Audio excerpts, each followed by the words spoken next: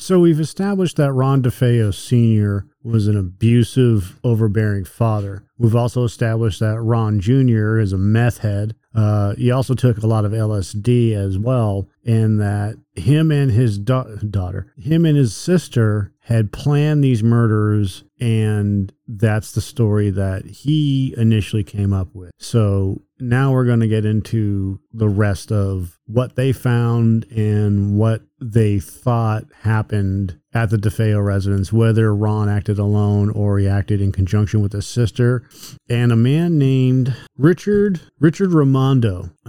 If you're reading any of the story, any of the websites, they don't mention Richard Raimondo, but Richard and Ron were both there. So in the telling of the story, it was Dawn and Ron that were both downstairs getting high with a friend. And that's where the story kind of loses its grasp. And the friend was supposed to be doing lookout and ran away. And Ron went after him to bring him back, calm him down, things like that. So it didn't get out of hand. Well, so, it wasn't supposed to get out of hand. Anyways, that's where we're going to pick up with the story. And it's pretty much the aftermath of what has happened after the killing. So after a lengthy trial that concluded right before Thanksgiving, Butch DeFeo was found guilty of killing his mother, father, 2 brothers, and 2 sisters. On December 4th, 1975, Justice Thomas Stark said that the crimes were the most heinous and abhorrent and sentenced Butch to 25 years to life. No other suspect was ever prosecuted for the crime. Butch DeFeo acted alone in the grisly crime. Unofficially, the evidence pointed to a conspiracy. Herman Race, who was a former New York City supervising police detective, was hired by Michael Briganti Sr. to investigate the murders. Michael Briganti Sr., if you remember, is Luis's father.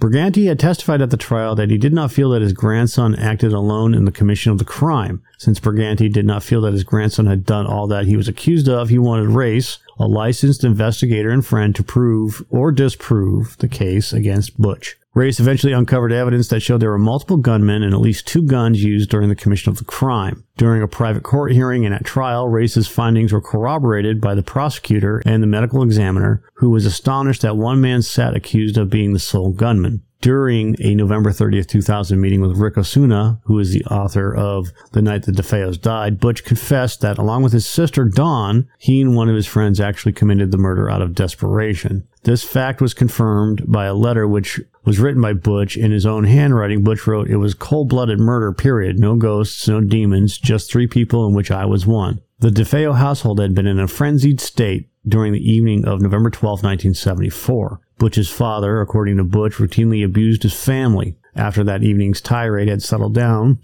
Butch, his 18-year-old sister Dawn, and 2 of Butch's friends proceeded to get high in the basement. Incensed that her father was preventing her from joining her boyfriend in Florida and worn out from the years of physical abuse, Dawn approached her older brother about killing their parents. Butch initially refused, but after a culmination of drugs, alcohol, and desperation, over the next few hours, Butch finally gave in to Dawn's ghoulish request. Employing his 2 friends, Butch and Dawn left the safety of the family's basement and headed for their parents' bedroom on the 2nd floor. It was around 1 a.m. on November 13th, 1974, while one friend waited as a lookout. The other, with his Colt Python, followed Butch, who had armed himself with a .35 Marlin rifle. A votive candle burning on the father's dresser, the 2nd-floor bathroom light, and a military-style flashlight that was later recovered by the police on the brown recliner in the hallway outside of the master bedroom was their only source of light. The parents were attacked while they lay in bed. DeFeo, however, was able to struggle to his feet to attempt a counterattack on his assassins. A second bullet struck him dead before he was able to reach his target. Luis DeFeo lay in bed moaning for help as she slowly bled to death. A second bullet would silence the woman for good.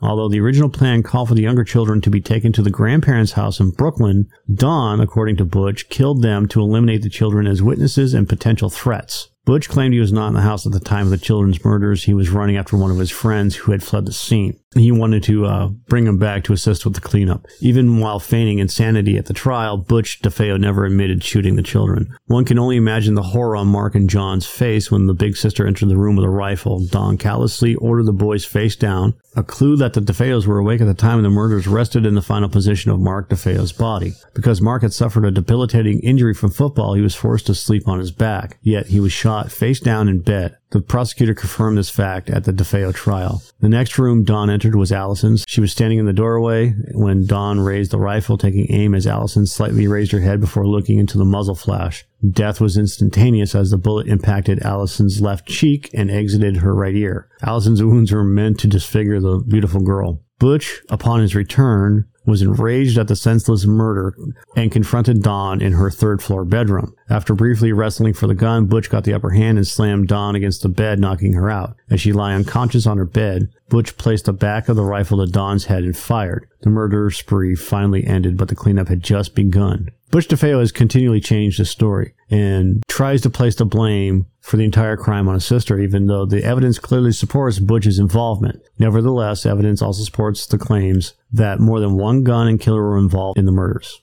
Butch has conveniently forgotten writing an admission to which he admitted being part of the conspiracy. Although several attempts were made by Rick Osuna to contact one of the accomplices named by Butch DeFeo, rumor had it he had entered a witness protection program for something unrelated to Amityville. The other accomplice, named by Butch DeFeo, died in 2001. The man refused author Osuna's request for an interview or a chance to clear up any speculation over his involvement. As for Dawn, the post-mortem examination discovered that she had unburned powder burns on her nightgown, which lent further credence to Butch's claims of his sister's involvement. Substantial evidence exists to support the story Butch DeFeo shared with Rick Osuna and Geraldine DeFeo. Going back to January of 1975, Butch's then-lawyer Jacob Siegfried motioned the court to be permitted the right to examine, inspect, copy, photograph, or make and take photostatic copies of the original notes of the arresting officers, together with police reports containing statements of the witnesses. Siegfried insisted these items were crucial in his affidavit, saying the defendant was deprived of his right to a preliminary hearing in the district court by the district attorney's actions in presenting the case directly to the grand jury. Regardless, the court did not believe these items necessary for Butch's defense, and on March 11th, 1975, presiding judge John Jones denied the request. With little choice remaining, Siegfried later filed a notice of defense of mental disease or defect for his client. Since the defense had been denied an equal opportunity to have the same reports, records, and photos that the prosecution had in its possession, there was only one choice left: plea insanity. Butch did not want his sanity questioned, and he threatened to strangle Siegfried. With little recourse, and after spending more than $40,000 on attorneys, Michael Brigante Sr. told his grandson, "Sweetheart, your dime is played out." This meant that Butch would have to use a court-appointed attorney. In July of 75, William Weber from the firm of Frederick Mars and Bernard Burton was assigned by the clerk of Suffolk County Court to represent Butch in his trial. On July 29, 1975, Judge Ernest Signorelli, who was at the time presiding over the DeFeo trial, had a conference between Butch, prosecuting attorney Gerald Sullivan,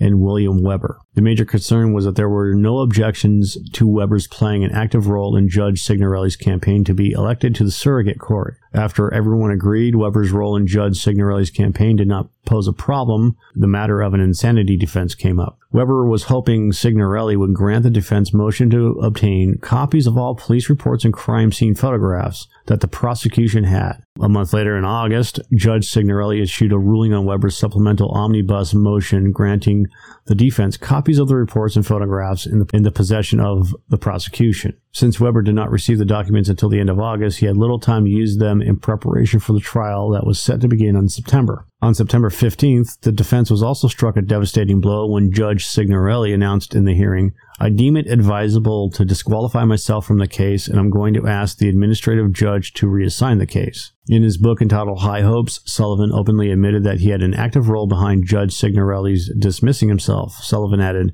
"I had not finished maneuvering. I was about to engage in a time-honored strategy that defense lawyers and prosecutors have honed into an art form. Some call it judge shopping." Sullivan helped pressure Judge Signorelli from the case in order to get the judge he wanted. His wish came true because the DeFeo case was rescheduled to begin Monday, September 22nd at 9:30, with Justice Thomas Stark, who was Sullivan's choice, presiding over it. Thank you for listening.